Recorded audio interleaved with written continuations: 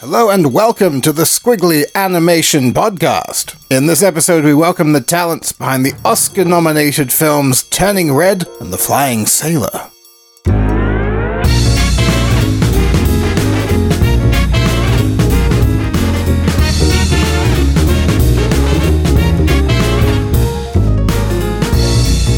Hi, everyone.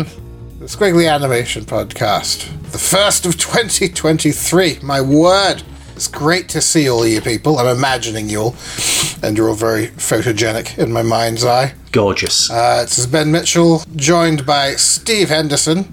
Hello, Steve. Hello, Ben. We're back, enticed, of course, by the lure of a certain glorious, not at all antiquated nor arbitrary celebration of cinematic worth. So you've not been won over by buoyed by the tremendous success of the Oscars, Ben? As much as I've been disdainful of the Oscars in the past, I genuinely never anticipated that we'd reach a point where the best thing we could say about it was at least no one got hurt. I obviously don't stay up to watch them, but I saw it one. All right. I'm always more interested in kind of like outside of the realm of animation, what the general public think is sort of good cinema or elevated cerebral cinema. Mm-hmm. Historically, I'm a lot worse at sort of predicting that. I was really kind of surprised to see the degree to which Everything Everywhere All at Once was so embraced by the Oscars this year. I figured it would be probably issuing for like best VFX, which it didn't win. But there was nothing about the other categories. It was like, oh yeah, no, that was the film that stood out. It was a fun film. I liked it a lot. It was, It was a clusterfuck, but it had a kind of, I like the little animatronic raccoon. Yeah. My heart isn't made of stone. And I thought it was funny, but it's interesting how, like, I think that maybe like 5 years ago, the Oscars might have looked down their nose at that. And now they're kind of like more in a mode of like, oh no, this will be a celebration of our quirkiness. We've got personality. No real surprises with the animation categories. Basically, I think everyone... I mean, the readers' poll predicted exactly what would win. Yeah. I guess that reflects what they wanted to win, because that's how we set up the poll. It's not what do you think will win, it's what do you think deserves to win. And the Skwigly readers voted for Pinocchio and the boy, the mole, the fox, the horse, the crocodile, the anteater, the house, the mouse... the cat, the mat, etc. And, that's exactly what happened. So we have a very prescient audience. Mm-hmm. Mazel tov, everyone. It's taken years, but finally, you've got the game. There's no secret that I think Pinocchio, like, no one's going to complain about that winning of the Oscar. Like, I liked that film probably the most of the films I saw last year. I didn't see all the films last year. I haven't actually still yet seen Turning Red. But that was the one I actually thought was probably one of the more interesting films to come out of Disney Pixar of like, oh, maybe this should win an Oscar kind of thing. Because it's got, it deals with this and it talks about this. And this is actually pretty, as slightly sad as it is that it's the year we're in now that we're only just kind of doing this with Disney films. I quite appreciated the themes of it. So, of course, that's the time Disney doesn't win an Oscar. But, all right, not quite ready for that yet. I have not seen any footage of Guillermo accepting the Oscar or being interviewed about the Oscar. I hope he remembered to mention that animation is not a children's medium. It's a legitimate... And I literally, like, in last episode, I brought up, hey, I really appreciate that you make that point because, so few people in the public eye do. I remain grateful of the sentiment and that people in his position of his prominence are saying it, and I'm sure he is saying it with the best intentions, but I've always been of the mindset that a good point is best made once. Why have we done 200 podcasts then? Pinocchio, I'm pretty sure most people were more or less happy with that. I think it's good. I also think that, obviously, it's good having somebody like Guillermo say that. And although, we're hanging on his every word and we're a bit like, oh, yeah, we get it, great. For years, all we've had is our mates on Twitter saying that and getting mad and people looking at us and going, shut up. Just keep making your goofy shit and just shut up. Like, when we want kids stuff, we'll come to you. And when we want an argument about what's good and what's not good, we'll go somewhere else. But that's literally... So having something like Guillermo del Toro, who is very well respected by those, people in live action spheres and cinema spheres, to go, this animation is the thing. He has to repeat it because people don't listen the first time, the second time, the third time. I mean, we do this, we have this conversation a lot about the fact that it's always and animation. And this is something that we kind of detest at the festival, is it's always like live action, games, VR, and animation. Yeah. I say, give over. Come on. It's you put animation first because it's alphabetical. Yeah. But that's just where we are. It's a shame. But it'll take, hopefully a lot more Guillermos in the world will start whinging, and a lot more, people with the money will listen and go, oh, that Pinocchio made a few quid, or that, this did well. We might invest in animation. I'm glad he got to say it at the, the top of he got to the top of the table and said it. So, let's see what happens. The other contenders weren't to be sniffed at. We mentioned Turning Red, also Sea Beast and Puss in Boots: The Last Wish, both of which I hear generally quite positive things about. Both fantastic, yeah. I saw Puss in Boots recently, and I turned around to somebody the other day and said something along the lines of, I can see why people call it the best film of the Shrek franchise. And then I realised what I said. Oh yeah. It's not a challenging race, is it? It's not. They were given the opportunity to blow the dust off some character and play in this kind of fairy tale world. The humans are still fuck ugly. They've not advanced since 2001. They've gone, should we, we've redesigned the look of Puss in Boots. We tried to make it look like a Renaissance painting. It's all very, there's lots of, 2D sketched over the top. We've really made, the lighting's perfect. The colour's brilliant. It's a real, joyous thing to look at. Should we redesign the human characters? Nah. Nope. Let's just make them all look like the baby from the Tin Toy Pixar film. If it ain't broke. Keep all those ugly, ugly faces. Yeah. Somebody's going to tell me that, they did redesign it and it took them 400 hours and da-da-da-da-da. But, yeah, I saw what I saw. They didn't do it good enough. Yeah. The only other film I did see was Marcel the Shell with Shoes On. I liked that. I thought that was... I sort of liked it in spite of myself a bit, and we'll go into this in a minute. But there's a certain slight resistance I have toward sentimentality by committee. And Marcel the Shell with Shoes On, the original short, was, to me, a little bit of that. Like, I knew a lot of people who loved it. It was super viral, there were people in my life who are like, oh, this is it's just the best thing.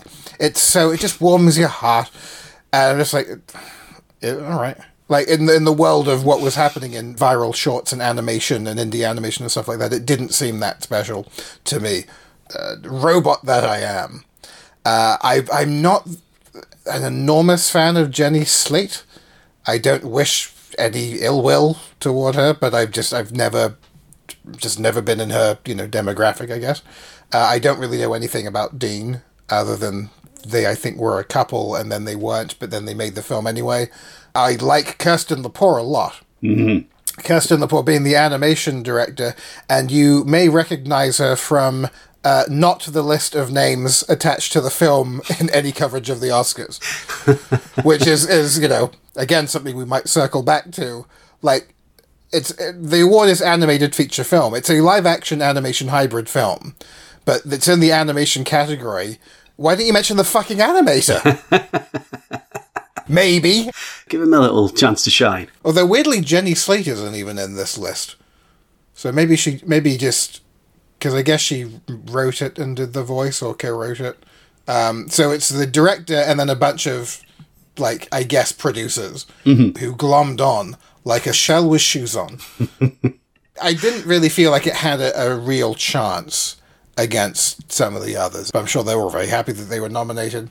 I hope it does good things for Kirsten, because, she's always been great. I genuinely thought the film worked on certain levels, and it reached me, I suppose, in a way that the short film didn't. Probably 90% of it by virtue of having Isabella Rossellini in it. Yeah. I think she really kind of carried the emotional weight of the film in terms of, this voice that has been through a real ringer of pretty, high-class cinema. Some odd, dodgy stuff, too. But, she knows her chips. She's, it's a voice that I think it's very easy to kind of have wash over you and lose suspend disbelief to the point where you actually feel an emotional connection to a fucking shell. Yeah. So shell with a piece of with a couple of Polly Pocket shoes glued onto the bottom of it. Yeah, and those little touches it's amazing. In the production design, I think, were really gratifying as well. It was very nicely done. It felt like it had a very limited cinema run here in the UK. I think probably largely in support of the Oscar nomination. So I don't know how many people would have gotten to see it, but it'll be available, I'm sure, in a sort of wider way fairly soon. We did a screening of it as part of our year-round programme at home for Manchester Animation Festival, and we got a good crowd out for it. It was really nice to see how it was put together, and on screen, see it all come together, because it's very. It's shot really well as well, and that sounds like damning with faint praise, but it is really nicely done for a little bit for a googly eye, a shell, and some shoes. It's just, it carries you away, doesn't it? And to kind of put the audience on Marcel's level and to care because a little shell cares is absolutely amazing, isn't it? It's that kind of, power of animation stuff. Because if you kind of just waved a shell at the camera and did a kind of Jenny Slate voice, no one's going to care. But because it's animated, you believe in it. I think it's just absolutely beautiful. Really nice stuff. Then we have animated short film. And, I'll be honest with you, we're both pretty in touch with, the landscape of animated short film at any given moment and any given year. I think for as long as we'll be doing this, and for as long as you'll be doing math and we'll be going to festivals, we'll probably have, not uniquely, but, among the general kind of film community, people in our position and, other people who are very big in festivals and this type of media coverage will have a much wider lens when it comes to what is going on in animated shorts. And a couple of films in here I think are really good. Like, I would genuinely say that Flying Sailor I thought was great, Ice Merchants I thought was great. An Ostrich Told Me the World is Fake, and I Think I Believe It was a quite good student film. It struck me as sort of a conspicuous inclusion because, it wouldn't have even been the best student film of the past year. And the premise is a very overdone premise. It's been overdone for many years of, the stop-motion puppet becoming aware, wait, I'm a puppet? Say, what? And then all of a sudden, wider shot, and there's people working on the animation. It's like, I've seen that film 8 times. Yeah. And they had 2 in the same year, one year at Annecy, didn't they? Yeah. Yeah. I think, and also, Anomalisa kind of, that was the shot, I think, that premise got, as far as, penetrating a mainstream, film area of, it's a stop-motion film, and at a point, the guy's, face kind of comes off, because he's a puppet. How meta. It's been done. It's so, no shade on the kid who made it. It was impressive as a student film. I have no idea about the production circumstances of the university, but if this is one of those universities where this kid really had to slog through it and overcome, all of the obstacles that come with stop motion films and with minimal resources, it's a nightmare as a student. Yeah. So good for him if that was the case. And he'll be Oscar nominated the rest of his life. Yeah. So that's kind of nice. I also really like My Year of Dicks. Again, but probably quite a lot of films that, if you're doing an Oscar category, I would have put above it. But I enjoyed that it was a film with the sensibilities that it had. I mean, it felt more like a TV special. But then I guess you could say the same about The Boy, the Mole, the Fox, and the Horse, which is exactly what it was. So, but my Year of Dick's Head, I really liked the kind of vibe and the humor of it. I thought it was slightly ropey on the visuals, but in a way that actually kind of made you think of like old MTV stuff from the 90s, and it wasn't completely alienating. It was just kind of, it was quite a fun watch, I thought. So again, mazel tov to them for being in the running. So the film that won was, of course, The Boy, the Mole, the Fox, and the Horse. If you look at the tweet from the Academy that says the Oscar for Best Animated Short Film goes to this film, and you go sort of scroll through the replies, and the general theme is Ice Merchants was robbed. Yeah. Ice Merchants. Oscar went where the money is, not even the second or third best this year. Wow. Undeserving, mid-film. Portugal robbed. Ice Merchants robbed. Painful to sit through, worst of the lot. Justice for Ice Merchants. I like the drama of that. Yeah. Where do I sign? Where do I sign this change.org petition, Ben? It's plenty of people saying stuff about The Boy, Mole, Fox, Horse. Gorgeous little movie and book. Congratulations, excellent adaptation. It goes back and forth a bit. Did you dare to rob Ice Merchants and give the award to a self-help book? It's not a self-help book. There's no good advice in it. Okay, so elephant in the room, or mole, fox, horse in the room. I'm going to preface this by saying, I've been doing this podcast for a long time now with you, and in spite of a certain cynicism I trot out in the persona of Ben Mitchell, podcast host, I'm actually quite sentimental. And I'm quite receptive to art that carries an emotional weight to it. Otherwise, I wouldn't have had any response to Marcel, for example. Sometimes it's obvious stuff. Sometimes it's stuff that people would probably be surprised by. Sometimes it's stuff that I'm surprised by. There's an episode of The Simpsons that I find, is quite touching. Sorry, you can't move on. Which one? The one where he meets his mother for the first time, who we thought was dead. Bart gets an F, mate. That's the one. If you like. Same point, though. It's The Simpsons. It's a show that's actually moved us to the point of I care about this yellow drawing of a person. As ludicrous as that sounds. Lots of stuff that's animated. My Life is a Courgette. Mary and Max. It's Such a Beautiful Day. Flea. In the world of children's literature, not so much. I don't really remember kids' books that made me cry or got me in the feels. Calvin and Hobbes, which wasn't a book, but it was a series. It could be quite thoughtful, but it wasn't this maudlin, sentimental strip that the sort of glut of syrupy fan art that's inspired over the years has kind of, led the world to believe. It was actually pretty sharp-edged. But I can appreciate that children's books and media for children can be incredibly moving, and perhaps more to the adults reading them to the children. And, I've mentioned this before, I was moved by The Little Prince, which I never read as a kid, and my emotional response to it is probably informed by the relationship I had with the woman who gave it to me. But I found it, demonstrably, it's heartfelt, it's very justified as a classic of children's literature, and I probably appreciated it more as an adult than as a kid. And The Boy, the Mole, the Fox, and the Horse did nothing for me.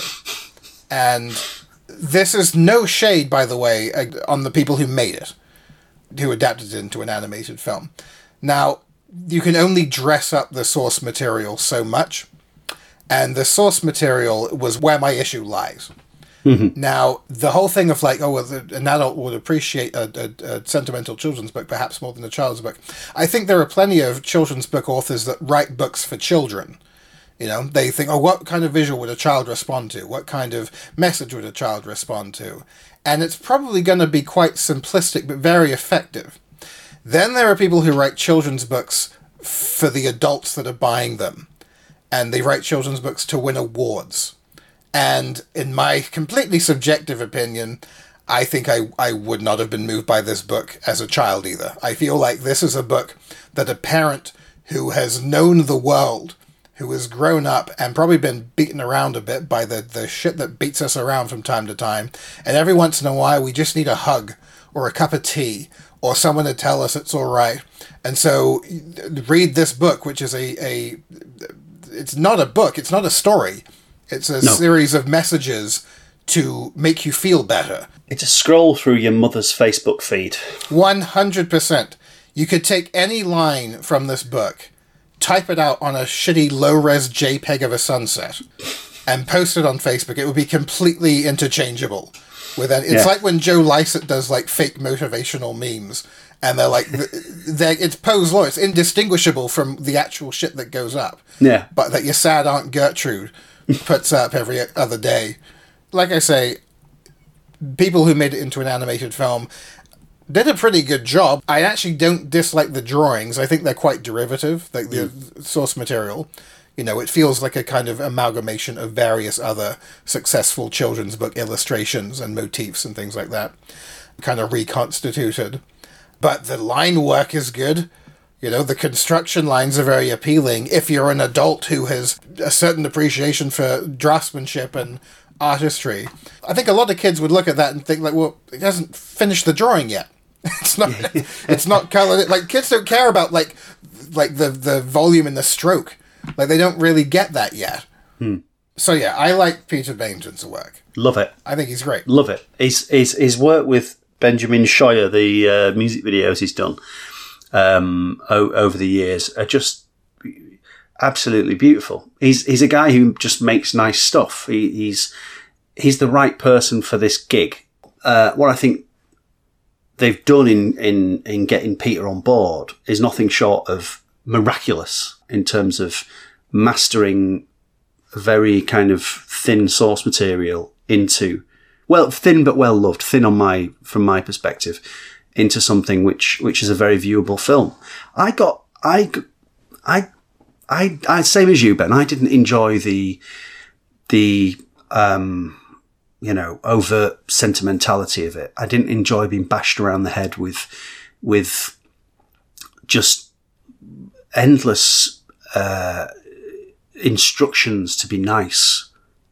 And it's something that's galled me for the last few years. If COVID's done one thing, it's done many things.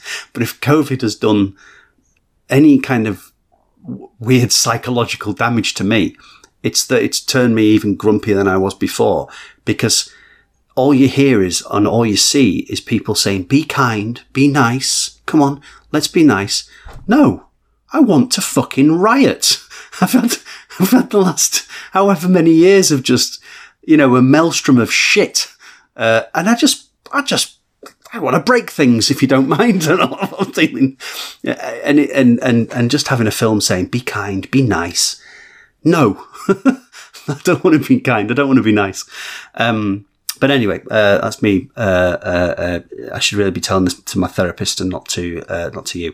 I'm sure Peter Bainton did the best job with it, and certainly it's a film. I liked the way the little mole would waddle about. How about that? But the mole lost me with his fifth reference to cake in 2 minutes. Like, oh, we get it, you like cake. How delightfully quirky. So yeah, some people I appreciate from the response that this film got.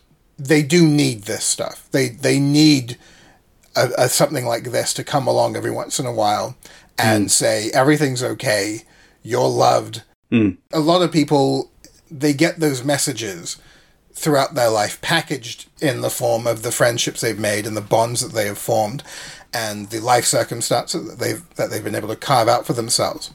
And a lot of people I know just are very lonely or struggle a lot, and if a film like this comes along every once in a while and it gives them a boost or it helps them out, then fine. Yeah, good. Not everything. We are going to respond that not everything is for us. Not everything is for the individual, and not everything is addressed to you. Not everything is addressed to me. It's. And I can think of plenty of people who would watch something like It's Such a Beautiful Day and be like, I don't get it. It's a stick man. Exactly. You know? Exactly. Yeah. It doesn't mean they're stupid. They might understand the story and the heart behind it completely.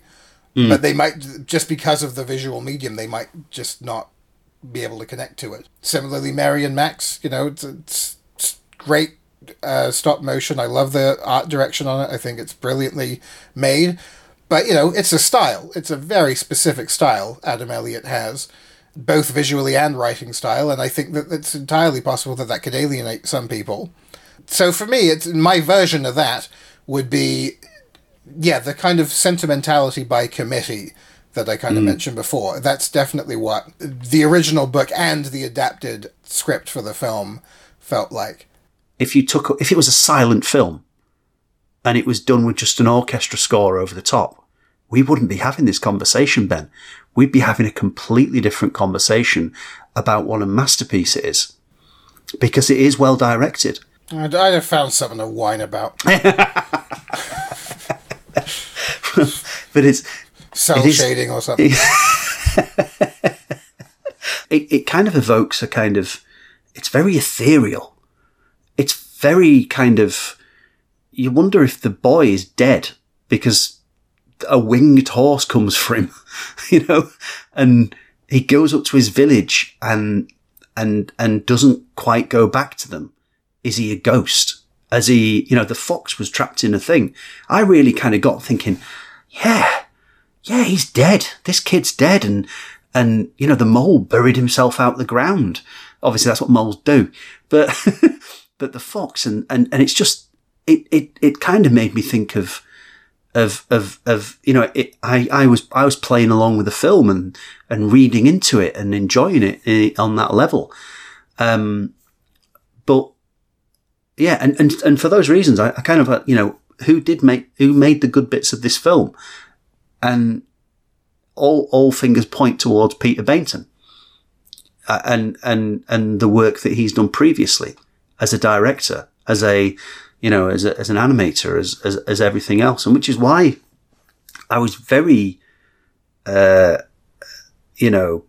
miffed to see that his name wasn't even on the Oscar. Well, he was co-director, right? He was co-director. He wasn't assistant director. He wasn't co-director. When you have a feature film, you have directed by and then co-directors. No, he was one of two directors, and yet his name's not on that statuette. I mean, that just doesn't make sense. No.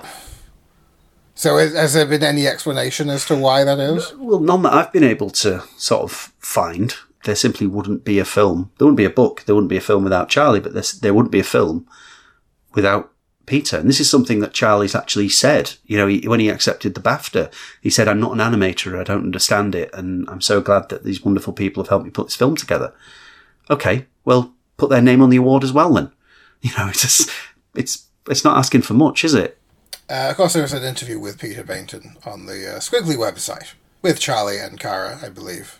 So you could learn more about the making of The Boy, the Mole, the Fox, and the Horse by checking that out.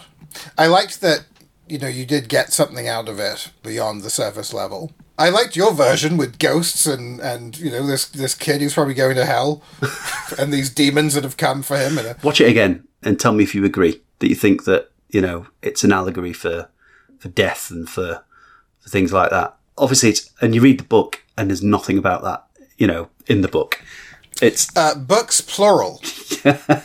Now, this is the thing I admire the most about this not at all cynical Gambit venture that was the adaptation of The Boy, the Mole, the Fox, and the Horse. It was a picture book, and they did an animated adaptation of it. Then they made another picture book out of the animation. Yeah. So next Christmas, I'm really looking forward to the animated adaptation of the new picture book.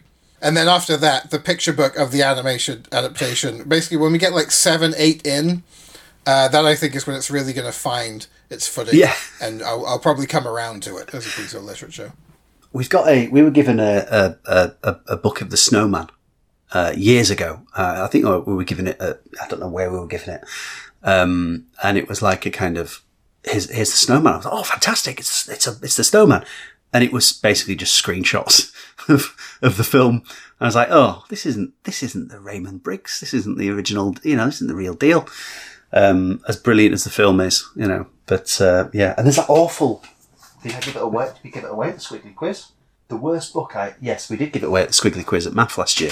The worst book we've ever been given. And I think it's The Simpsons Family History. And it is literally just screenshots of from the episodes, including, at one point it actually includes the credit on the bottom of the screen. It's that bad. It's a real duffer. You want to see a real relic? Oh yeah, here we go. Oh, Ben's slightly blurrier in zoom view, but dug into his vinyl collection to scoop out The Simpsons Sing the Blues. Remember how The Simpsons loved to sing the blues in those classic Simpsons episodes? How could I forget? It's covered in drawings of The Simpsons that are all just a little bit off model. Is that original? Is that? Yeah. It hasn't yet been queued up for a deluxe reissue. So is it Walter Matthau Homer singing the blues? Is it that old? He's right on the precipice. Yeah. He's just about to become proper Homer. Wow. Yeah. Oh, not a great record. Like musically not incredible, but nostalgia wise it's very satisfying. Yeah. You know how Mr. Burns and Smithers would occasionally rap together?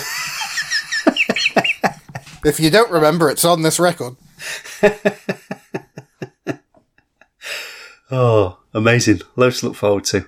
I'll look forward to your Instagram post of your Skwigly Sunday listens. It's impending.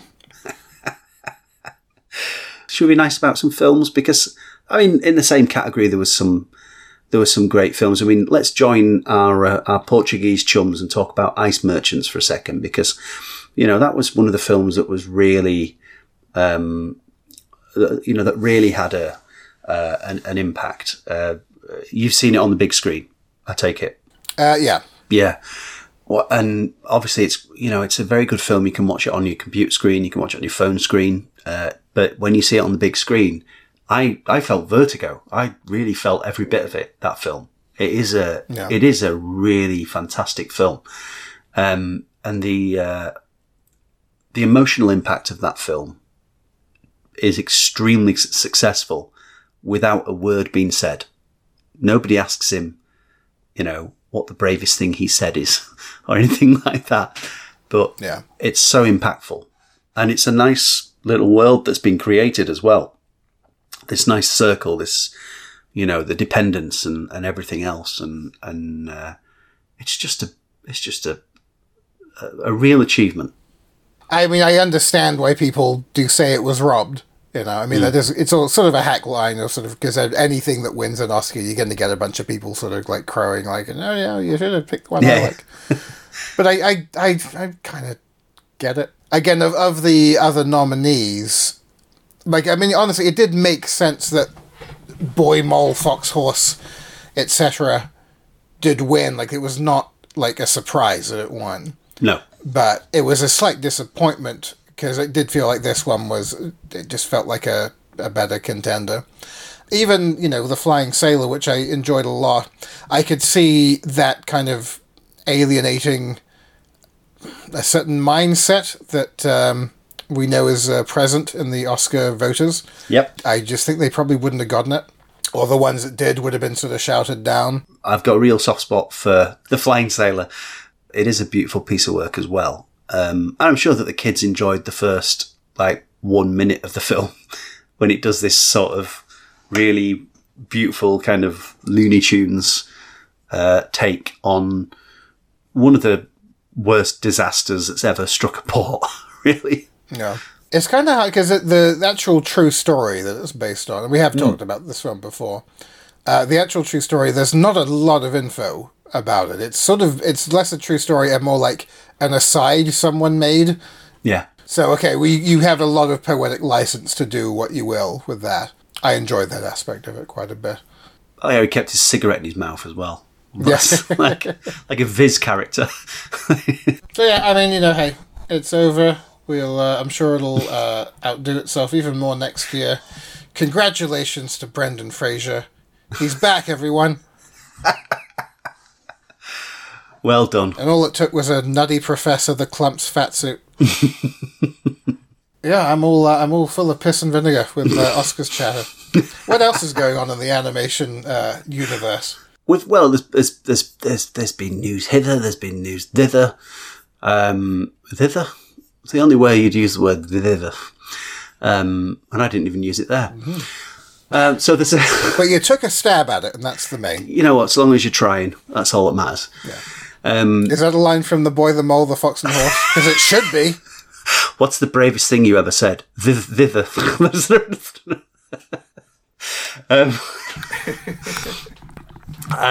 Well, speaking of kindness, Ben, there's been a new initiative, Keep Festive, which has been launched by a collective of film festivals. So a bunch of international film festivals, distribution companies, etc., have launched Keep Festive, which is an initiative that stands against any sort of sexual harassment. And it helps. Yeah. Just reading the same article. All right, yeah. Well, I'm reading these fine words that have been put together for us, so why should I try and explain it myself? Yeah, so basically they've done a good thing to do a good thing. Yes, it's keeping sexual harassment at bay.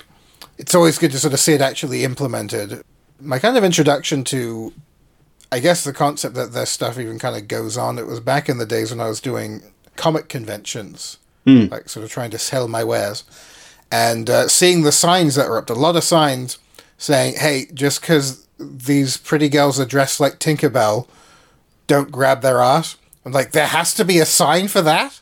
Wow. That was a real kind of education for me, like because you feel like, oh, well, if any space is gonna be, more safe than, say, I don't know, a tube or a club at a certain time of night, it's gonna be a comic convention, right? It's just a bunch of geeks having fun.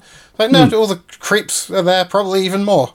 Luckily, I know a lot of people who are very, involved in going to festivals and whatnot, and I've not heard that many kind of horror stories, but a couple are starting to kind of emerge every once in a while, and a couple of problematic figures starting to have stories about them, circulated.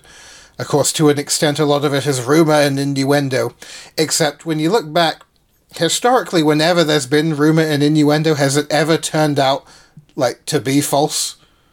But of course, festivals aren't immune to this kind of stuff as well. So I think that this is a great initiative. I will follow your lead and read a bit more of this article.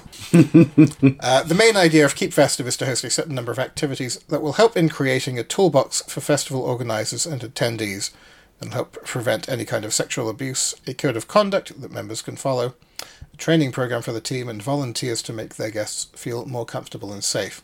So far, the members include people from Tricky Women, Ottawa, Go Short Kaboom, Anifilm, Animefest Zagreb, Annecy. There's a nice big list of festivals that are kind of on board with this.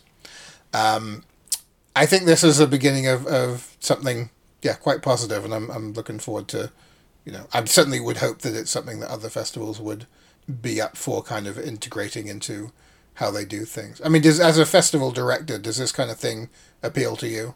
Well, it's something that we've already got as a festival. We have a tackling bullying and harassment policy, and any healthy organisation that deals with the public face to face, you have to make sure that you do have something in place. The last thing you want is for something to happen and then not know how to respond correctly, and not to have played through those kind of scenarios in your head, and to know how to best kind of comfort those in need of comfort, and to, seek resolution for those that, need that. When you go to, people just want to go to the cinemas and have fun. Yeah. They want to go and meet people. They want to feel like they're in a safe communal environment. And for somebody like, myself and the rest of the Manchester Animation Festival team putting on an event like MAF, we want everybody coming to that festival to feel that exact same thing, to feel like they are part of the community. all it takes is one person to ruin that night, and they will ruin, it could ruin a lot, ruin somebody's life. And we don't want to have, given the opportunity for somebody to be in a position where they can, abuse trust. Absolutely. It's simple, It's not something I have really ever brought up, and it's not because it's I think because it feels kind of inappropriate to even bring it up when you're basically me. When you're the me's of the world, it feels less valid. But thinking about it, the one time I was actually sexually harassed that I can think of in recent memory, it was at an animation festival. And it's obviously a very different kind of thing where, on one hand, psychologically, it's an easier thing to just kind of walk away from and not be too bothered by it. But also there's a physical component of I can actually fend off this person if they don't get the message. Mm-hmm. And it was a guy, and it was about 10 years ago. He tried it on, and it was like, oh no, we're all having fun, but let's just keep it friendly. Then the next night he did it again, and at that point it's like, hey. And there was this little bit of shittiness from him, and then he, it was what it was. I didn't really harbor any enormous ill will about it, because he struck me as quite a lonely person. But that's the thing, a lot of these people who do this stuff, it comes from a place of being a bit desperate and a bit lonely.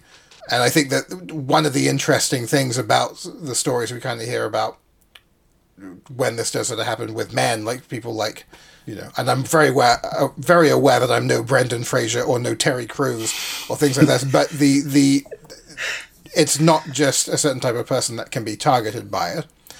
Yeah. But it also isn't symptomatic of something that I've had to endure really ever in any other scenario, in any other kind of festival. It just never happened again. I'm just not, the kind of person that gets hit on in that sort of context. That time I was, And I think a lot about stuff like that, when things that kind of happen and you just kind of walk them off, and then, you look back at little kind of casual things that you feel, this is one of those things. And then you think back after some time goes by, I was like, no, that was actually quite fucked up.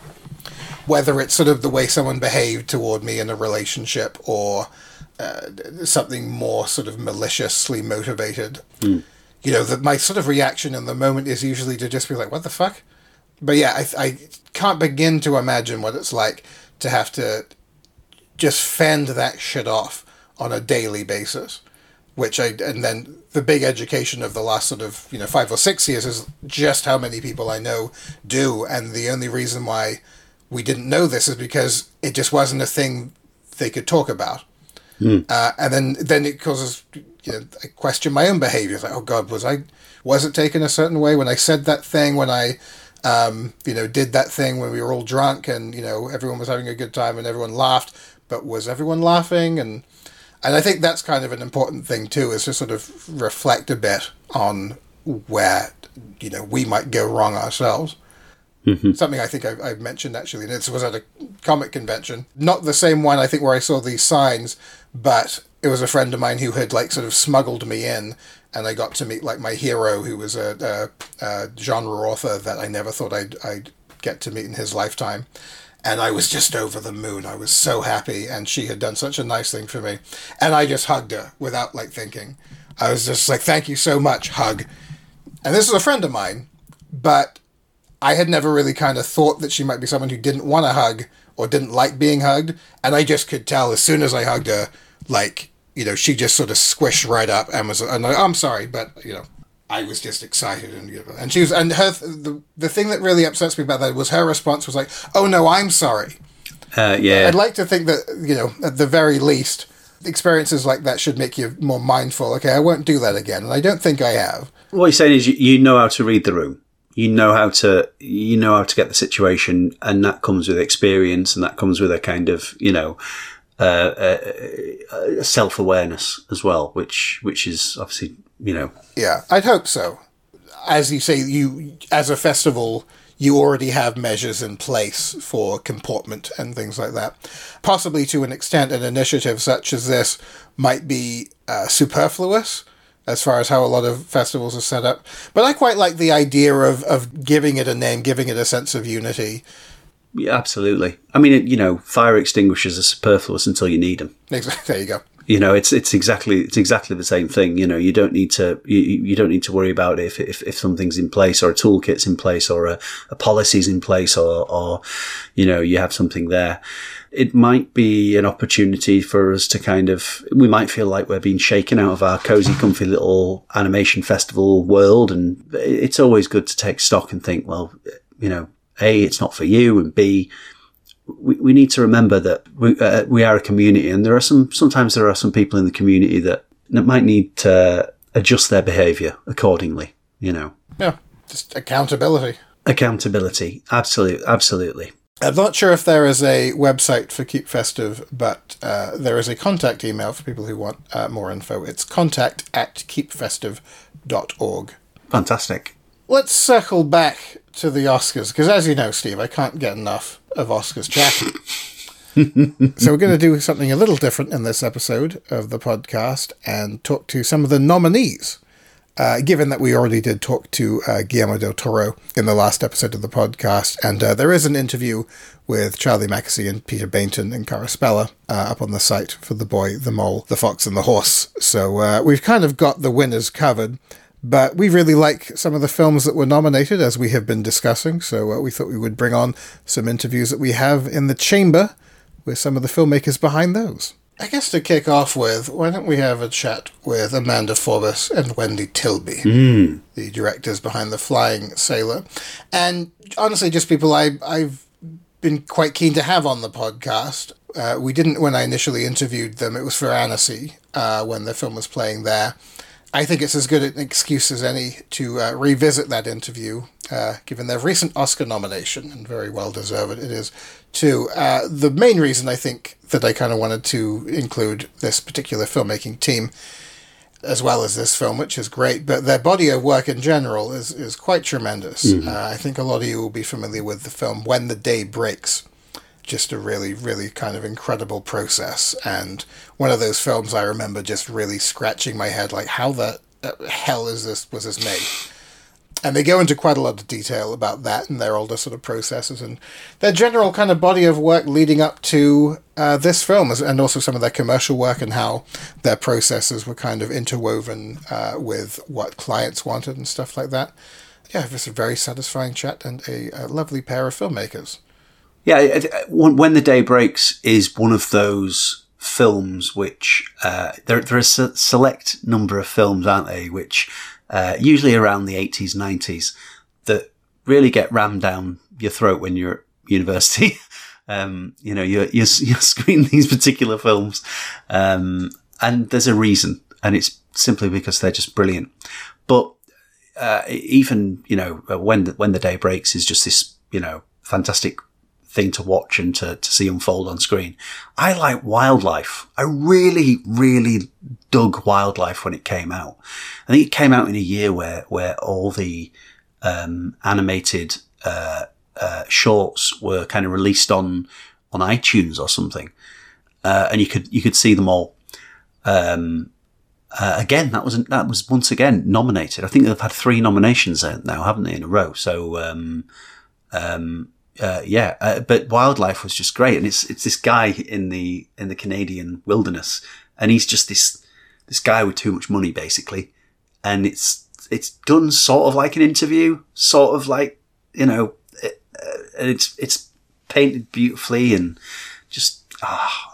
I really, really love that film. It might even, I don't want to say it's very difficult to pick a favourite out of their back catalogue, but I nearly said it, didn't I? I nearly said it might be my favourite. Well, I think that one sort of narratively is quite clear cut, and there's a certain sort of charm and humour, even though it is quite tragic. But there's something almost gentleman pirate about the character. There's certain sort of, I think they were called remittance men, people who more money than sense, trying to kind of turn an idea they have into a reality, and then their reality ends up being they're doomed. Quite distinct from the other films visually. I think that's something that they were always generally sort of good at, was pushing themselves into new corners of filmmaking.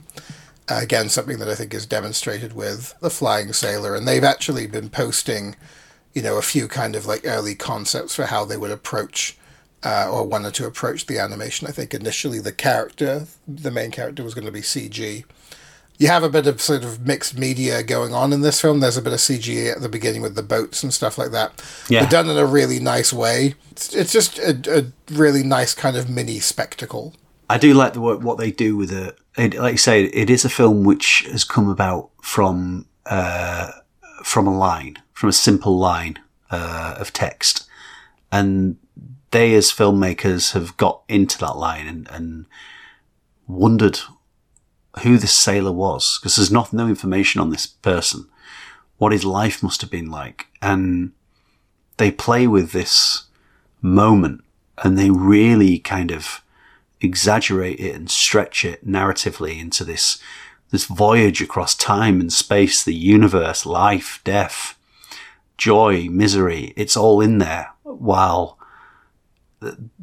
this sailor just plummets through the air. It's everything that's magic about animation. Absolutely. See, we can be sentimental too. Yeah. Wonderful. Well, yes, let's hear from Amanda Forbis and Wendy Tilby discussing their work and career and their recently Oscar-nominated short film, The Flying Sailor. I gather you both met at university, is that right? Yeah, it was a college then. It was the Emily Carr College of Art and Design, and is now a university. That was probably about 1985, something like that, yeah. Were you both there studying animation? Yeah. We sort of, Wendy was in her last year in you were actually officially in animation, right? Yeah. I mean, we both landed at art school, having been at university before that. And I think we both went there sort of more interested in live action filmmaking and fell into animation. Yeah. While there. So it was sort of a little bit of a haphazard thing. You started in that Super 8 class, I think. Yeah. So Wendy, when we met, Wendy was in her fourth year doing her graduation film, Tables of Content. And I was in second year live action with a, little side gig in animation. And that's how we met and became friends. But we were both attracted to animation probably for the same reasons of avoiding the kind of the shoots of live action, the kind of standing around, the hierarchical nature of it, the dilution of the creative process, and animation being kind of a solitary, you get to control everything, was more appealing. And we both had an art background, so it kind of came naturally to get into animation. So it happened that my graduating film was animated, and so was yours, I guess, or one of them. Yeah. Just the like Wendy says, the dilution in live action. Where you go out on set and there's all that standing around, and then these like concentrated moments where you're getting the shot. Whereas this way, you're sort of always engaged with the shot in animation, and you'd just be more likely to get what you wanted. It seemed to me. I realized how naive that was then, but it's or now, but that's what it seemed like then, because it's so much work. You mentioned about the solitary aspect there, and of course you've been making films together, but did you not initially? Were you more kind of like doing your own projects to begin with? Well, at art school, because we were in different years, we weren't working together, although Amanda helped on my student film a little bit at the end there. But it wasn't until a few years later that we actually got together to make When the Day Breaks in Montreal. Yeah, number of years. Yeah, later. so it was, and we each had made our own films. I had made Strings at the Film Board in Montreal, and Amanda had worked on a project in Vancouver. Yeah, so Wendy's film was paint on glass, and mine was, I was doing animation direction for an educational film in NFB in Vancouver, and mine was, it was a cutout film. And so they have a very similar, I had a crew to make the cutouts, but then it was, the process is necessarily solid. Yeah, me and the camera, which is the same as Wendy, where you're just very isolated, concentrated, just you and the camera. Yeah. So When the Day Breaks was our first collaboration, and we've collaborated ever since. So, and that was also NFB. Yeah. Yeah. So did that project kind of come along from having worked with them previously on strings? Yeah, I was in Montreal. Amanda was in Vancouver at that time, and I had made strings. And then a while after strings, I was sort of mucking around trying to figure out what my next project would be. And it eventually evolved into When the Day Breaks. But I was quite sure I didn't want to work under the camera again. And I was developing the idea. The story was clear to me, but the how to execute it went through a lot of different agony. Is that the agonies or trials and errors? But and Amanda was finishing up her project, and because we were kind of so simpatico in our sensibilities and our senses of humor,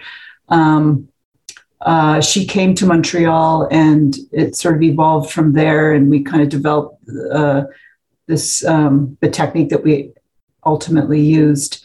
And it was a relief for both of us to not be working under the camera, which, even though, the solitary aspect of it is still very appealing. There's something about it's so seat of the pants in a way. It's hard to collaborate working under the camera. And so this was a way that we could both work on it with this, if you've seen When the Day Breaks, we use video, but each frame is hand painted, which is appealing to both of us because we like doing that. I think when I think about under the camera work, I feel really nostalgic about it. Yeah, but it maybe in the same way that I feel nostalgic about Steenbeck's and actual celluloid and cutting celluloid, that I'm very nostalgic about it. But if asked, do you want to go back? I think I'd say no. Maybe cut it. I don't know. Yeah, cutouts are appealing, but it's hard to go back from what the digital world has brought us in terms of flexibility. But we also acknowledge that it's a bottomless pit of possibility. And as I'm sure one thing about working under the camera is that it keeps you in check. You can, you have to keep moving forward, whether mistakes are made or not. And the mistakes have to be pretty bad for you to do it all over again. With the computer, it's like you can endlessly fix things. Get back in there. Yeah. So it's a double-edged sword, I would say. Yeah. I'd love to kind of get into that technical side of things a bit more with When the Day Breaks. It is a really interesting end result, what's sort of achieved by it, and that kind of sense of movement and everything. So when you say video, then is it essentially kind of like a type of rotoscoping? Well, what we did, just to go from beginning to end, was we would shoot live action on a home video recorder. And we might add a beak or something, So we each acted the chicken and the pig, and we'd go out in the street and cross the street, that kind of thing. Totally embarrass ourselves. Very embarrassing, because they were terrible looking props. They looked like they'd been made by a 6-year-old, and and then we'd bring it back in, and we would use this fantastic, at the time, frame by frame on video was almost impossible, except on these really expensive, fancy 3/4 inch decks. So we transferred to the 3/4 deck, and then you could scroll through the frames frame by frame, and without the scan lines and all that kind of stuff. And then from there, we would print out select frames to a video printer, which was a box about this big with thermal paper in it. That usually used in medicine for ultrasounds, that sort of thing. Yeah, medical imaging. So it produced a black and white image, and from there, and it was sort of had a fairly good grayscale on it. So then from there, we would photocopy those selected frames, number them, photocopy them. And they would come out in strips. It was almost like film strips, but strips of video. Yeah. We can send you some images of what that looked like, of how we drew on those. And they were much more high contrast, and they were, the paper had some tooth to it. That thermal paper had no tooth, so you couldn't draw right on them. I'm glad we didn't too, because they degrade with age really badly. So then we would draw on those and paint on them and kind of really estimate the positions of the characters, because they never conformed exactly. The body movements would be what was laid out, but the head shape and movement of the head, we always have to kind of estimate as we went through the shots. Yeah, register by eye, really. Register by eye, yeah. And then we shot them also registering by eye. Practically, the registration system was difficult. You just line up the edges of the frame, and they weren't always 100% consistent because, photocopies squash and stretch. So, that's and then shoot them under the rostrum camera.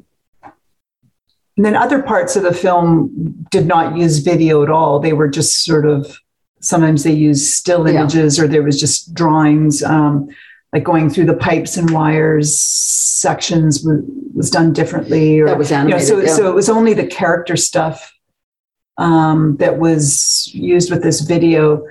And it was kind of fun because you had something to draw on top of. So it was, you would take this kind of, let's say this chicken is on the street, and you could, we would draw in all of the elements that we wanted to add, like a beak and the hat and everything. And we would paint out what we didn't want. So it was sort of fun because it was free form in a way. It was it was very loose in a satisfying way. Except for those occasions when you're desperately trying to boil a toaster. No, well, that was bad, yeah. But paint out something you didn't want from the background, because there were often times when we had not shot under absolutely ideal circumstances, and so you put layer and layer and layer of paint on it, never quite obscure it. That was really frustrating. But back to the whole thing of selecting images, we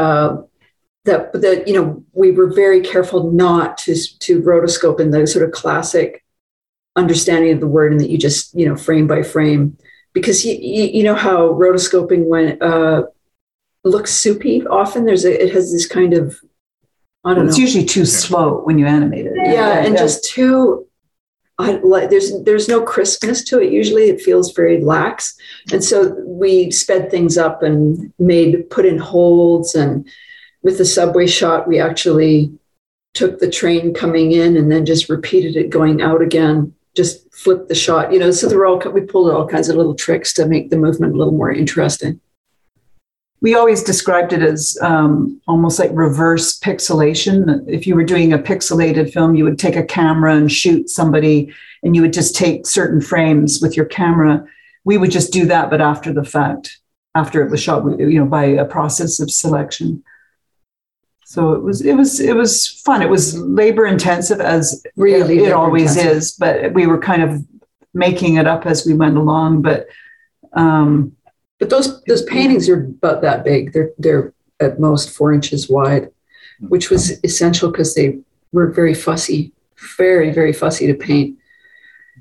I think the shot that really got us excited was we took a shot from that film Ed Wood that has Johnny Depp and Martin Landau in it, and Martin Landau is playing Bela Lugosi. I don't know if you've ever seen that film. Oh yeah. But you know how fantastic he is as Bela Lugosi. And so there was a shot of him coming out of a cafe or something and walking down the street. So we just turned him into the chicken, just did a quick test turning him into the chicken. And that's when I remember that was a really exciting moment, because it was cool. But the other thing that was interesting about it was that his performance came through. You could really see the vividness of that character, even though we turned him into a chicken. I mean, we put chicken feet on him and everything, and he was still there. It was very interesting.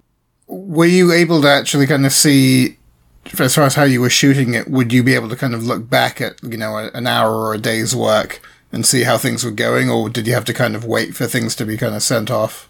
Oh, we had a video testing system where we could check things out along the way. That would have been ghastly. Yeah, but then, so we would video test. I'm trying to remember. Yeah, I guess we did do that before once everything was painted, we would shoot it on film under a rostrum camera, and that would be several days before we saw that, a few days. But it would be processed at the film board, which had a lab at that time. We could see we were testing in advance of that, but we wouldn't really see the fully painted, the full effect till it came back from the lab. Yeah. Of course, when it was done, enormously well-received film, and I imagine generated quite a lot of exposure. What effect would you say did that have on what you ended up doing next? Well, one thing it did was, which is kind of interesting when you talk about technique, was it generated some interest within the advertising world, which we've kind of we have one foot in the advertising world as well. So we've done quite a few ads.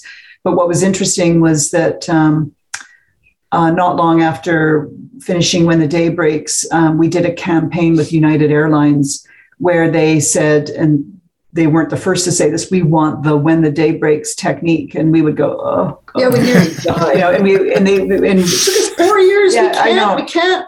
And it was sort of interesting how advertising, it's an insight into how the world of advertising is always stealing from pillaging from the more art world. And so we were asked to pillage our own work in that way. But the funny thing was in describing our technique, as we just did to you, it was that the key part of it was that we were turning humans into animals.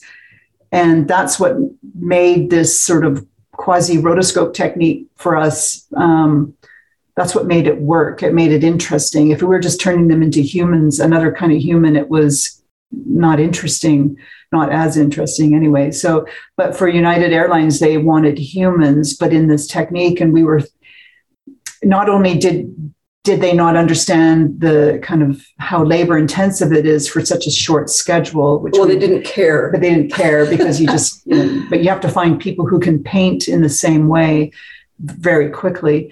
But we really didn't want to do the human thing, but we ended up doing it.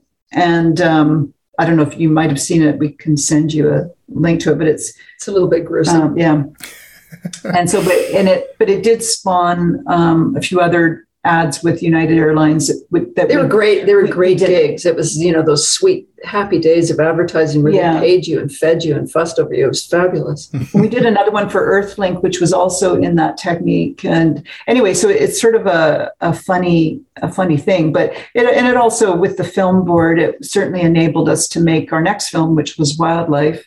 So, having a successful film is certainly gives one opportunities. But I think in terms of how it affected the creation of Wildlife, other than as creating that opportunity, was that we decided to use language because the burden of language-less storytelling is considerable. To get your ideas across.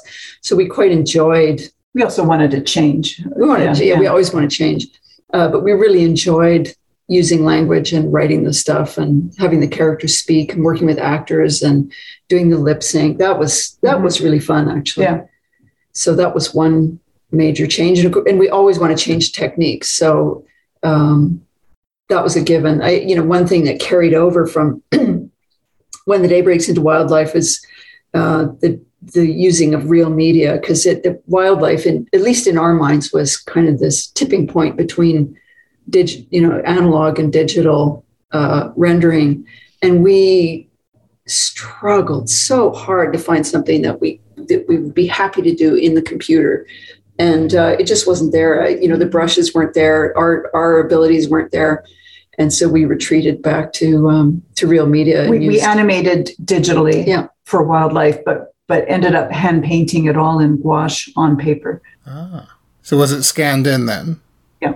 Right. Ghastly. Yeah. We would animate in Flash, and then print out all of the images with registration marks, paint everything, and then scan it all back in, which is kind of crazy. We wouldn't do that now just because it makes no sense, and the digital tools are so much better now. But I mean, you can't even now replicate the real paint. There's something about it, it's, as you would know. Yeah. And, it just occurred to me too, that there's this other incredible advantage. When we were working on When the Day Breaks, we would get a whole bunch of the work prepared, and then we would go out to our friend's country place and stay there for a week and just paint in the country, just us and paintings, and no computers are to be seen, And now, even though we have much more creative freedom, we're tied to these, 2-screen giant computers that you have to, you don't want to haul them all over the place when you're on holidays. Mm-hmm. That's a big trade-off. Yeah. Also, with the sort of shift, I suppose, from the previous film, it's ostensibly kind of more of a comedic film, Wildlife, because it takes a turn, as it goes toward the end. But there's all this sort of wonderful kind of character business and the sort of, I don't know, affectionately hopeless guy and his, endeavor that's sort of doomed from the outset. And had that been something, I guess, he wanted to sort of maybe do a bit more of, something a bit more in the kind of more explicitly comedic? Yeah, I think so. I mean, the subject matter really lent itself to that because, the history of those remittance men, as they were known, is really funny, and then it has this tragic end where most of them went off to the First World War and never came back. But, they just brought this incredible color to this very, very dire, hard landscape full of, people who are just like white knuckling it out on the prairies. And they come and they play polo and they fart around and they're just in right to their fathers for more money. I mean, it's inherently quite funny, But we've always wanted to, well, it's not even conscious, but we naturally seem to want to mix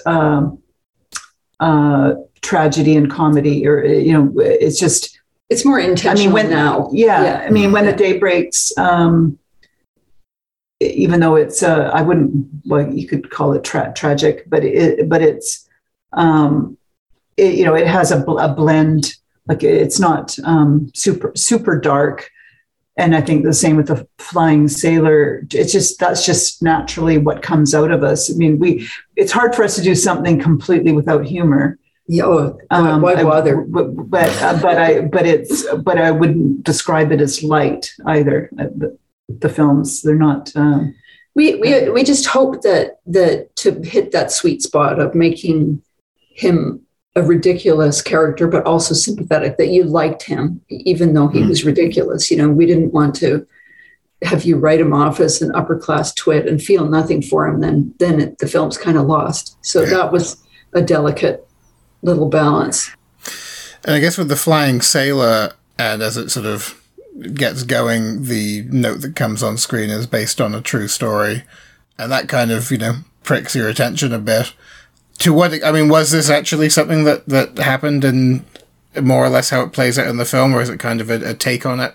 Well, we don't know how it actually, how the real story happened. It's not exactly which is sort of the point of our film, was to kind of fill in the gap of make up, obviously, the trip, but the premise is true. And if you caught the thing at the end, that we dedicated it to this, the story of a sailor named Charlie Mayers, who, and all we know about him is just really a paragraph that's been written about him, because he's just one of many people in that terrible event. But the Halifax explosion, which you may not have heard of before this, is that something you knew about? I hadn't, no. Yeah, it's Canadians know about it, but we don't. Only just recently. Yeah, but we don't expect the rest of the world to know. But that really happened. I mean, 2 ships collided in the harbor in 1917, and one of them was loaded with explosives. That's actually pretty accurate. Yeah. And it is exactly as ridiculous as it happened in our film. And it was a total freak accident of one was in the wrong lane. And we could have milked that whole scene a lot more, but we just wanted to get to the real meat of the movie for us, which is the flight. But a sailor was there on the docks, and he was in the blast, and he landed, naked 2 kilometers from where he started, and lived, and ended up going back to Manchester. And so we don't know the extent of his injuries, but couldn't have been nice, relatively minor. But so we were at a museum in Halifax many years ago, and we saw, and the whole exhibit was dedicated to the explosion, which absolutely devastated the city. Yeah, incredible. Horrible stories. I mean, it was the biggest man-made blast before the atomic bomb, and it would. The stories are incredible. So it killed 2,000 people instantly, and then many more after that, which they didn't properly record. So the actual toll is not really known. Yeah, and there was like a tsunami of debris, and I mean, it's remarkable that he avoided getting killed by just the flying debris alone. But he landed kind of uphill in a park, and that probably is what saved him. But when we saw this little write-up about him, we were intrigued, like what would that have been like? And it was near-death experiences are really quite fascinating in how much they all have in common, about time slowing down and the senses sharpening, and white light, review of your life, all these things, sense of peace and calm and bliss at the end, a dilemma whether to go back to your body or to die. Those things are quite universal in a way. And so we wanted to capture those things, but just we were just intrigued by combining this horror of his situation with the beauty of kind of his flight. And, we thought of it almost like a ballet, that he would be up there, he would rise above this mayhem and be in this, and rise towards a kind of calm and bliss. And that it was just so beautiful to think of this pink naked sailor up there amongst all this debris. And just the idea of slowing that down, we found it funny and quite moving at the same time as a notion. And then there's sort of the violence of his return to Earth, and people do often report, like if say somebody's on a surgical table, hovering between life and death, and they often report, I saw my dead mother and she was beckoning me, but I realized I wasn't ready to go. I had unfinished business. And then there's this feeling of being yanked back into their bodies. And it's definitely the less attractive choice at that moment, because they're so peaceful and blissful and pain-free. And then going back to life is actually much harder than death. And he's going back into hell, basically. It's hellish, that what he wakes up in. Post-explosion horror, but he's alive, so... is that a happy ending? I don't know. The actual guy, his statement said that he didn't remember anything of the trip, but that when he woke up, I guess he did wake up, he was next to a baby, for one thing, who was also alive, and he was wet. He was all wet. So that was his memory of the trip. That's the actual thing that happened. He also was in his 20s. He was just a young guy. And we turned him into a middle-aged guy because that's how we roll these days.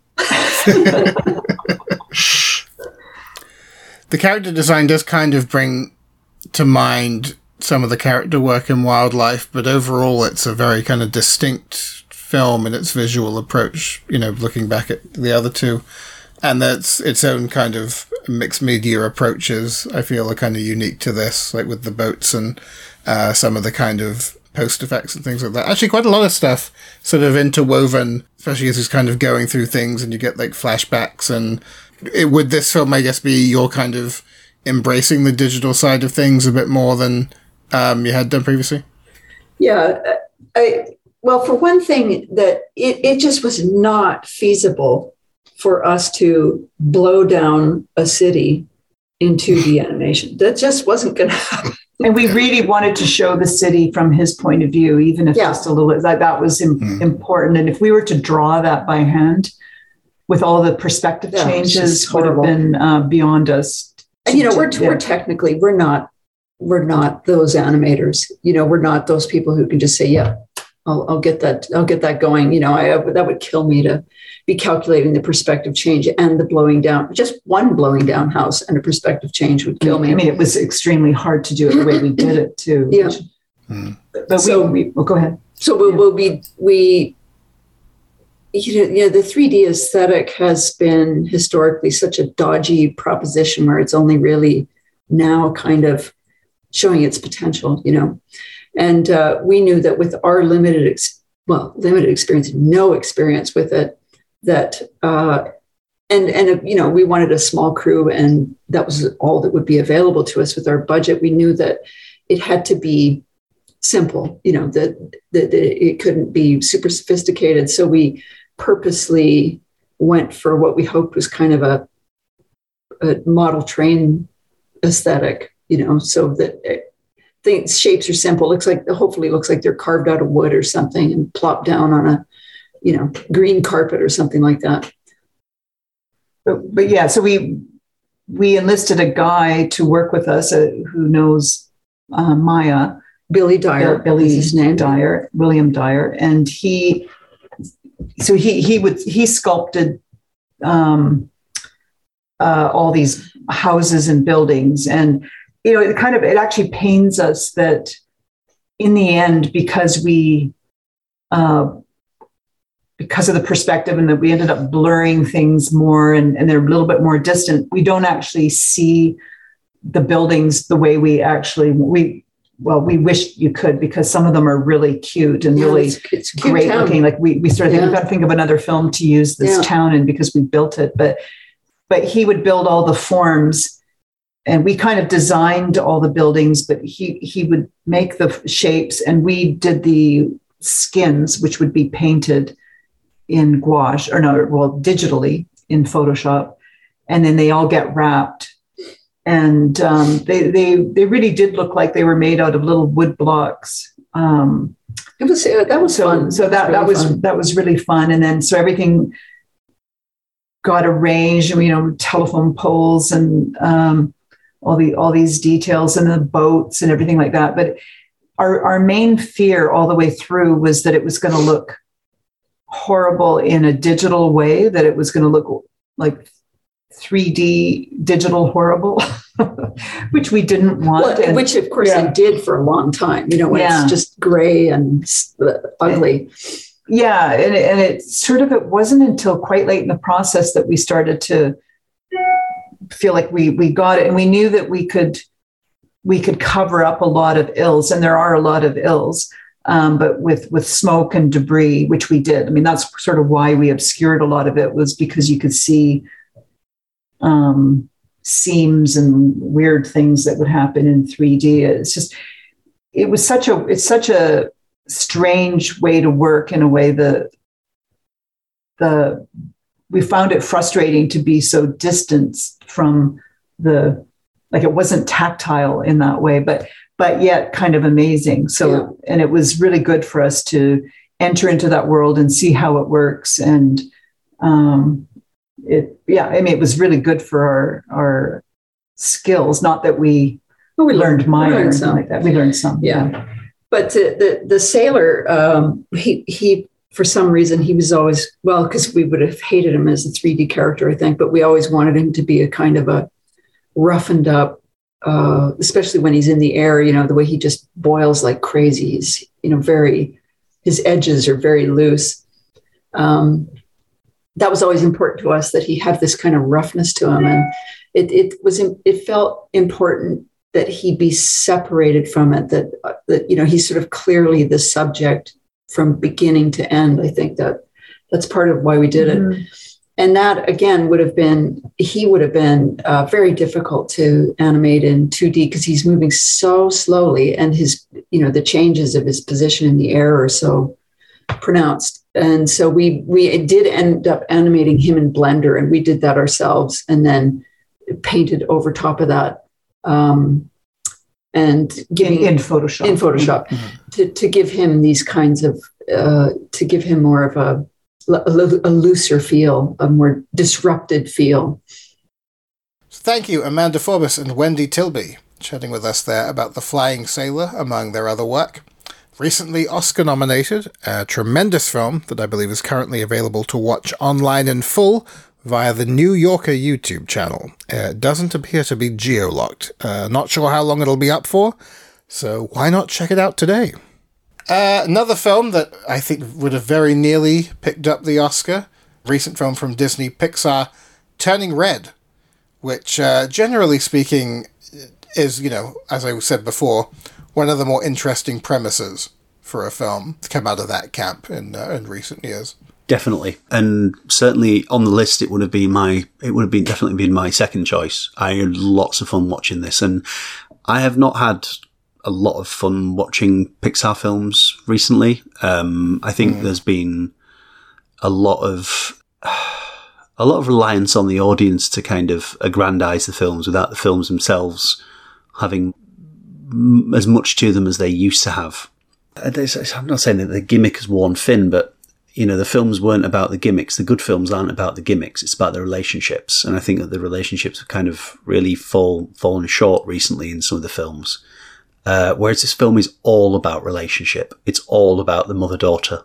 It's all about the kind of the clash of cultures. It's all about growing up. It's marvellous. There was I saw quite a number of people add Inside Out to the kind of Sight and Sound poll. Lots of people, when they were putting down a Pixar film, they put Inside Out.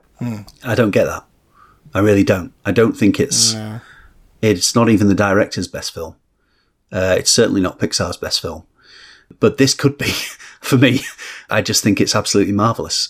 The way that it's, for years, Pixar films have only been directed by blokes, really. Yeah.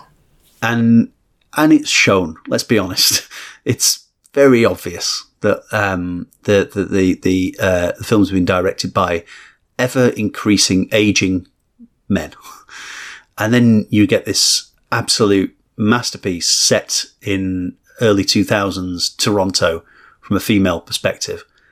And it's just so fresh and just so just lively and entertaining and brilliant.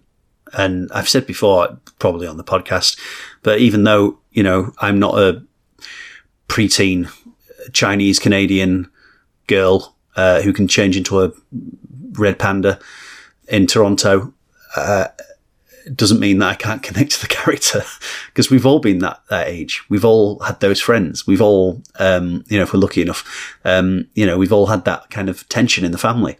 And this film brings all that out and puts it on this kind of colourful, enjoyable, entertaining, exciting platter. Big fan, Ben. Big fan. Yeah, and I think that being open to these ideas in a film, it just opens you up to just more better, interesting films. And the criticisms that I've seen leveled against this, they're usually from, white males who are like, this doesn't represent me. Yeah. This doesn't represent my lived experience. Then watch one of the 8 fucking billion other films that do. Yeah. Or is there really, genuinely, is there really no appeal in watching a film and finding a little bit out about someone else's experience? Exactly. And gaining a bit of a wider view of the world. Yeah, limiting was the phrase. A tad limiting in its scope. That was a cinema blend. In contrast, I do remember about a year ago that one of the reviewers who was, definitely in its camp, and of the various descriptive terms they used to describe it, one of them was unapologetically horny. And the histrionics that incurred from people like, how could you possibly sexualize? It's like, there's nothing wrong with something that addresses the fact that hormones exist. If it's going to be targeted toward families and young adults and even children, if it's handled properly. Mm-hmm. And all signs point to this film being very deftly handled and very well written and very sensible and just very charming and very funny as well. So it has really captured something really integral, I think, in that kind of like, growing up and being a teenager and everything. And this came across as well. Have you seen the trailer for the Teenage Mutant Ninja Turtles movie, Mutant Mayhem? I've seen stills of it. Oh, no, Ben. We need to watch the trailer and you need to listen to the trailer as well. Okie doke. That's an instruction. You will enjoy it. I will say, Ninja Turtles did lose me around the time Vanilla Ice showed up.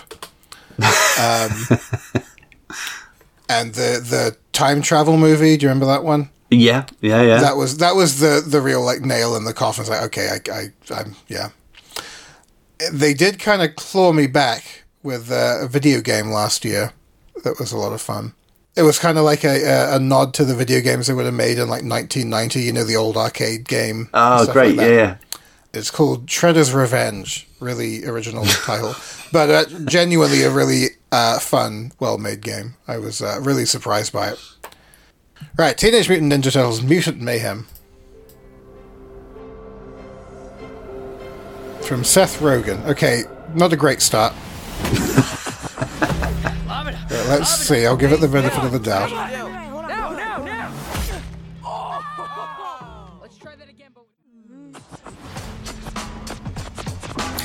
So it's immediately the best, like, looking Ninja Turtles film I can think of, like, that's been made, like, in my adulthood. Absolutely. There's been a lot of variation over the years, and we, I remember when we had the guy who did, like, the last show on, or a show that came and went between us starting this podcast and now. Yeah. And he was making the show while they were making the movies. And the movies and the show visually were so different. Could you even reconcile the two, Mm-hmm. And it felt like both were kind of going in quite extreme directions away from what the kind of heart of the original was a little bit. Mm-hmm. This is quite different. It's quite distinct, but it's definitely, there's a lot of heart in it. I think as well, what I liked about it, comparing it to the sort of turning red teenage angle, is that they've always been Teenage Mutant Ninja Turtles, but they've always acted like they were like 37. The voices and, whenever you see Raphael, he's always some sort of like brooding, like, Yeah. And even as a kid, even as a teenager or whatever, I never felt like they were teenagers. It never struck me that they were teenagers. They were always, when I was a kid, I was watching adults. I wasn't watching, yes, they said cowabunga, but that's, anyone else could say that. Whereas watching this trailer, it looks like, and even like, you've got Donatello, whose voice hasn't broken yet. That's an interesting touch. Like that he's actually like, because a lot of teenagers, like they got left behind a bit. Yeah, exactly. But you always had that one mate who was like, oh, so I like that. That's a nice touch. But as well, they're goofy, they're gangly, they're teenagers, and I think that is really going to.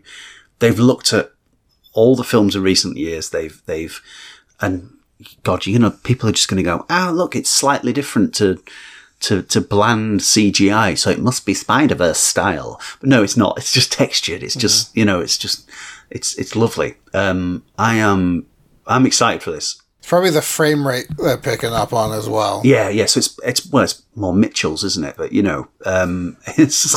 Oh yeah. Yeah. No, you're right. But any frame of this just looks like a key painting, doesn't it? It looks like it's got a scribble to it, and I think it just looks gorgeous. I think it's a reasonable comparison Spider-Verse in the sense that the thing that a lot of us kind of were clamoring for back in the day when Pixar were just shitting out films that looked exactly the same as one another, but releasing those really great concept art books of like, and at the same time seeing films that looked, really interesting and by virtue of being short form could come up with some really out of the box visuals and stuff that felt a bit more like this. Yeah. Was that kind of hope that, well, one day they might make films that have that kind of design sensibility to them. And I think Spider-Verse really did lead the charge on that. So I imagine it probably did play a role, even though I looking at even just the sort of poses going through this sort of frame by frame, you're 100% right. It's more Mitchell's versus the Machines in terms of the expressiveness and the eyes and the overall approach to the sort of production design. But the fact that it doesn't just look like, that shit Ninja Turtles CG film that came out 20 years ago. Like, does anyone remember that? Oh, I had my ticket. I went to see that at cinemas. It was when I was at university. It was, Okay, I stand corrected. Yeah, I didn't say I remembered it. I remember going to see it. I didn't say I remember the film. I mean, of course, that was, where CG was, nearly 20 years ago. I mean, yeah, this is something I'd possibly even go and see. Yeah. Especially if they have us go see it for free and give us croissants. Yeah. And we talked recently with like certain other movie adaptations of things and the completely arbitrary list of celebrities that are attached to them. There's one of those here. Yeah. But I don't know, it seems all right. Like there's some interesting names on here. Guy from Breaking Bad's in it. Jackie Chan. Why not put Jackie Chan in a Ninja Turtles film, for Christ's sake? Oh, come on, please be playing Splinter. Natasha Demetriou cracks me up. I like her a lot. Yeah. And Seth Rogen. Post Malone's in it. Well. Yeah, it's very nice looking. Yeah. Very well done. Yeah, it looks great. Redemption there for Seth Rogen's sausage party, perhaps. Perhaps. Time will tell. But yeah, we were talking about Turning Red. Oh, yeah. So we were. Well, yeah, back when it came out initially, you chatted with Domee Shi, who was the director, if I'm not mistaken. Correct. And the producer. Yeah, Lindsay Collins and Domee Shi. So we had a good old chat when the film originally came out, yeah. So, in a not especially common occurrence in Skwigly, we have some more time with Domee Shi. This time Ryan Gore, Skwigly contributor, chatted with her in anticipation of the Oscars, and I just thought it would be nice to get a bit more time with her on the podcast. Yeah. So yeah, here's Ryan Gore talking to Domee Shi, director of Turning Red. I'm delighted to be joined by the director of the BAFTA-nominated and now Oscar-nominated film, Turning Red, Domee Shi. How are you? I am great. Still processing the nomination this morning for the Oscars. It's just, it's so exciting. Yeah. Yeah, what was your reaction to the nomination when you first got it? Well, I didn't want to wake up early to watch it live because I was too nervous. So I slept through the nominations, and then I woke up to a bunch of texts congratulating me and the people on the crew, and I was like, "Oh, good, we got it!" Like that's my way of being able to handle it. I can't handle like watching it live and like that anticipation and anxiety as they read off the names. So that's been my thing. Yeah, I don't blame you at all. Even myself watching it, I was waiting for the name to pop up, and it was the last one they said, and it was ripping me apart. So I can't imagine how you must have felt. Yeah. Oh man, I didn't know it was the last one. That's crazy. I'm so glad I didn't watch it. I would have freaked out. Does this feel very different from campaigning in 2019 with Bao? Yeah, it does. I mean, it's the same, but it's different. With Turning Red, it's a feature film and it's just so much bigger and the audience is bigger. And I feel like there's more eyeballs on it, more pressure on the film to, be nominated, to be recognized, because the studio and like the crew have put so much work behind it. Whereas for Bao, I felt like, it was a short film. So in some way the pressure was like a little bit less. And then also too, like that was before COVID, and everything just feels so different now after COVID. Yeah. Do you feel like some of that pressure comes from the fact that Turning Red is like an extremely personal story? Sort of. It's more just like it's a personal story, but also it's a film that has so many firsts. So that's why it has a lot of, pressure on it. Like it's the first film to be helmed by a majority female leadership. It's the first film from Pixar with an Asian female lead. It's the first film, I think, like first animated feature film to really deal with, puberty and all of the ugliness and cringiness and awkwardness that comes with it. But then it's just a relief too, just to see like a film that is so bold and so different, embraced by audiences all over the world, and now by, members of the Academy and people within the film community. It just really, it just really shows that, if you take, like for studios, if you take chances on these specific films that really celebrate different kinds of stories, that like they are universal, that a universal story can look like this and deal with subject matter like this, Yeah, I loved how you mentioned it being embraced by kind of the wider community, which is definitely something that's happened. And when we like release art into the world, it takes on a life of its own and kind of evolves beyond what you ever thought. So I wanted to ask, what's something that audiences have taken from the movie that you didn't expect?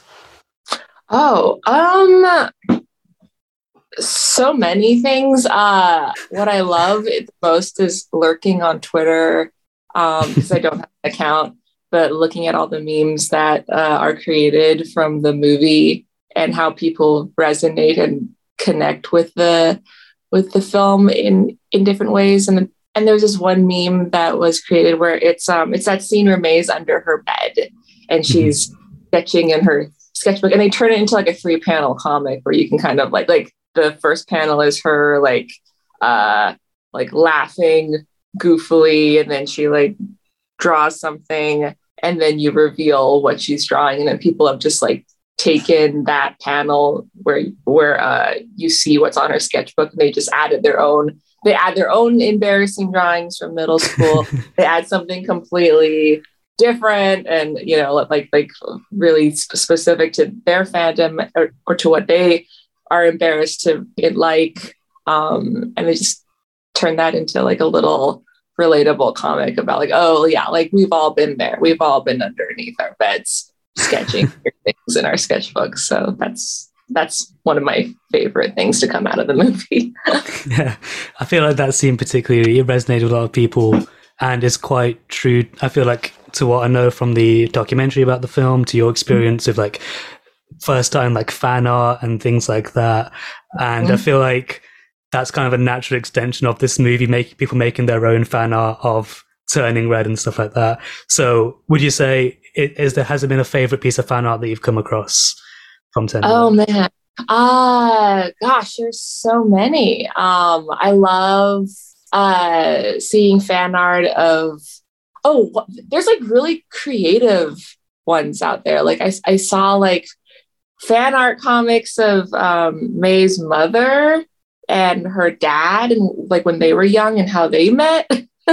Is like super specific. I've seen interesting creative fan art where people create their own panda sonas, like their own version of like what their magical red panda would look like, and it'd be like a different color and a different design. And then of course all of the super amazing Four-Town fan art, seeing people attach themselves to this fictional boy band and get as into them as May and her friends are in the movie is just amazing. It's just so cool to see how, this movie has really like touched everyone's 13-year-old nerdy selves in a really fun way. I think such a success of the movie is kind of like the design of the pandas and being able to differentiate the pandas from each of the aunties and May and Ming's, all those different pandas. So how was that a big challenge for you in the process of making sure they were distinct and matched each character? Yeah. I think we worked closely with Rona Liu, our production designer, and the art team in making sure that there were characteristics that we carried through from each of the human designs and put them into the panda designs. But we still wanted the pandas to read as pandas. But, like with, for Ming's character, for example, May's mother, in Act 3, when she transforms into a Godzilla red panda, that design actually went through a couple of iterations. So the first design that we approved was a much scarier version of Panda Ming, my initial instinct for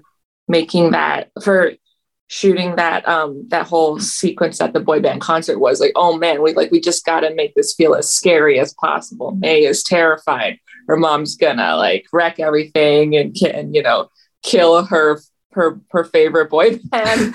And it seemed funnier in my head, but then when we watched it with that really scary Panda Ming design, it didn't read like it read as way too scary, and I was losing the metaphor of, oh, this is just an exaggerated mother-teen-daughter fight in the living room, but like on a massive scale. Like that was the initial inspiration for Act 3. So then we went back to the drawing board a little bit and we redesigned Panda Ming to give her more characteristics of human Ming. Like we gave her that really funny looking hair swoop. We gave her a mole on her eye, and then we also worked with the animators on her behavior. Like in the first pass, we made the first pass was more of like this animalistic bear kind of like animation for Panda Ming, and she didn't really feel like a human in there at all. Like she felt like she was kind of crazy and out of control. But then in the second pass, the animators like took a lot of Ming's mannerisms, like hands on her hips, finger wagging, just her overall kind of like sassiness. Like they carried that through too. And that really helped her read as like, oh, she's giant angry mom, not giant angry monster.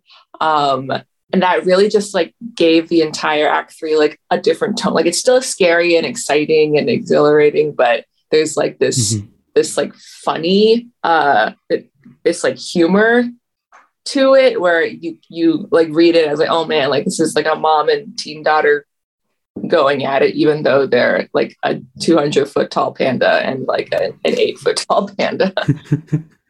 Yeah, I think that scene definitely strikes that balance really well. I want to talk about Toronto a bit because I've never visited Toronto, unfortunately, but watching this film kind of makes me nostalgic for a place I've never been. So could you talk about kind of developing a nostalgic feel for Toronto through like the visuals? Yeah. So I grew up in Toronto in the 2000s, and I thought it would be a really cool opportunity to set this movie during that time in Toronto. I feel like Toronto is always in movies, but it's always disguised as New York or Chicago or another American city, and it's never really celebrated or seen as Toronto. And I just really wanted to take this opportunity to like celebrate just the diversity and the unique architecture and that like small town in a big city kind of feeling that Toronto has that I remember growing up. And I really just wanted to just also celebrate the people that I grew up with too. Like I wanted to highlight the Chinatown that me and my parents would like shop at every weekend when we first immigrated to Toronto. Because even though my parents and I are not Cantonese, like that was like the closest thing we had to home, in the West. And also I just wanted to celebrate like all the diverse classmates that I had growing up. Like I was lucky that I lived in Toronto where like I never felt like an other for like being Chinese. I felt othered in that I was a total anime nerd. And I was like vice president of the anime club. That's how I was othered, but I wasn't othered for like, who I was, which was nice. And May's friends are definitely like a representation of the types of kids that I hung out with, that I befriended. There's a large Asian population in Toronto, South Asian population as well. And it's funny because we'll always get comments about like, wow, like you made your movie so diverse. How did you do that? Why did you do that? And I'd be like, well, that's just reality, right? Like that's just what Toronto is. And a lot of people don't realize that. Because when they think of Canada, they think of like snow, sure. French Canadian lumberjacks and like mooses and stuff. But like the Canada that I know is really multicultural. And it's really cool that this movie is kind of celebrating and redefining what it means to be Canadian, I think. Yeah, and I appreciate the brown people in the movie. Go Indian people. Shout to Priya. So I have to let you go soon, but final question. I have to ask about boba tea. So I've come across the fact that your go-to boba tea order is a fresh taro milk tea, correct? Yes. So I love taro as a flavor, but I struggle to understand the appeal of fresh taro as a topping. So to finish off, can you enlighten me on what makes fresh taro such a great boba tea topping? It's so great because it's like it's like a dessert. It's like a solid and a liquid at the same time, and it feels like you're drinking and eating a beverage. And some people don't like that texture, that like mealy texture of fresh taro in their drink, but I love it. I love the the ability to do multiple things when you're drinking a beverage. It feels like a good deal. It's like a 2-in-1 thing. It's like you get a drink and you get a little snack. I don't know. I love that. This is great. The movie is getting so much acclaim and very much deserves it. As I've been saying very cornily for the last 10 months, it's never not on my mind. Domee, thank you so much for your time. Thank you for talking to Skwigly today. Yeah, of course. Thank you. And that was Domee, the director of Turning Red, which I believe is out now, really. You can buy it, stream it. Never got released in cinemas, right? That was kind of the big sticky wicket. Yeah, lots of people upset because it wasn't released in cinemas, but... Just sit closer to the screen, for Christ's sake. Yeah. Wear headphones. Turn the volume up. Fine. People today. And you won't get coughed at or sneezed at. Yeah. Win-win. Well, we did it again. God damn it, Steve. We put the world to rights. We talked about everything under the sun. I guess we can tap out. Anything to plug? Oh, yes, I do actually. Yeah. 24th of May, Manchester Animation Festival will have the world premiere of The Old Man, the movie. An absolutely insane Estonian stop-motion feature film. Imagine Shaun the Sheep meets Celebrity Deathmatch, and you're halfway there. It's one of my favourite films of the last few years. Really? It was the last film I saw before COVID. I think maybe world premiere might be misstating it. Oh, did I say world? I meant UK. The UK is the world, thanks to Brexit. You know what I mean? Exactly, yeah. Yes, it's definitely the UK premiere. UK. That's fantastic, because, I've been wondering if that film was ever going to surface this side of the pond. Mm-hmm. So I am envious of the folks that would get to go and see it again. But it's so fucking funny. Yeah. Awesome. What are you plugging? Well, here's some fine and dandy news if you like animation books. The second edition of my book, Independent Animation, Developing, Producing, and Distributing Your Animated Films, is coming out very soon. The street date, as the youth don't say, is April 11th, but you can pre-order it from reputable booksellers right now. The updated second edition features input and exclusive insight into the working processes of some of the industry's most noteworthy indie animation talents, including Signe Bauman, Adam Elliott, Don Hertzfeld, Kirsten Lepore, Robert Morgan, David O'Reilly, Pez, Bill Plimpton, Rosto, Chris Shepard, Joseph Wallace, Yost Lyoma, and dozens more. Some truly inspirational input there. It was a thrill to revisit and expand upon. Plus, if you order it directly from the publisher at Routledge.com, you get free shipping. Who could ask for more? Just remember it's the one that says second edition on the cover. I mean, you might still be able to buy the first edition if you'd rather. Hell, buy them both. Compare and contrast. See which one smells better. That'd be just aces with me. Well, of course, you can follow us at Skwigly on Twitter. On Instagram, we're at Skwigly Animation, and Facebook.com/Skwigly Magazine is where you find us on Facebook. We also have a YouTube channel. It's where we post up our one-to-one videos. And Animation Podcasts is the Skwigly Animation Podcast strands. Subscribe wherever you get your podcasts. I think we're on pretty much all the proper ones. Or just listen on the site. Do what you want. We're not your mum. The website, of course, is skwigly.com or skwigly.co.uk, whatever's your preference. It's been fun. I've had a whale of a time. A Brendan Fraser whale of a time. Exactly. I've been Ben Mitchell. And I've been Steve Henderson. Until next time, everyone, happy anime. Bye-bye. Bye-bye.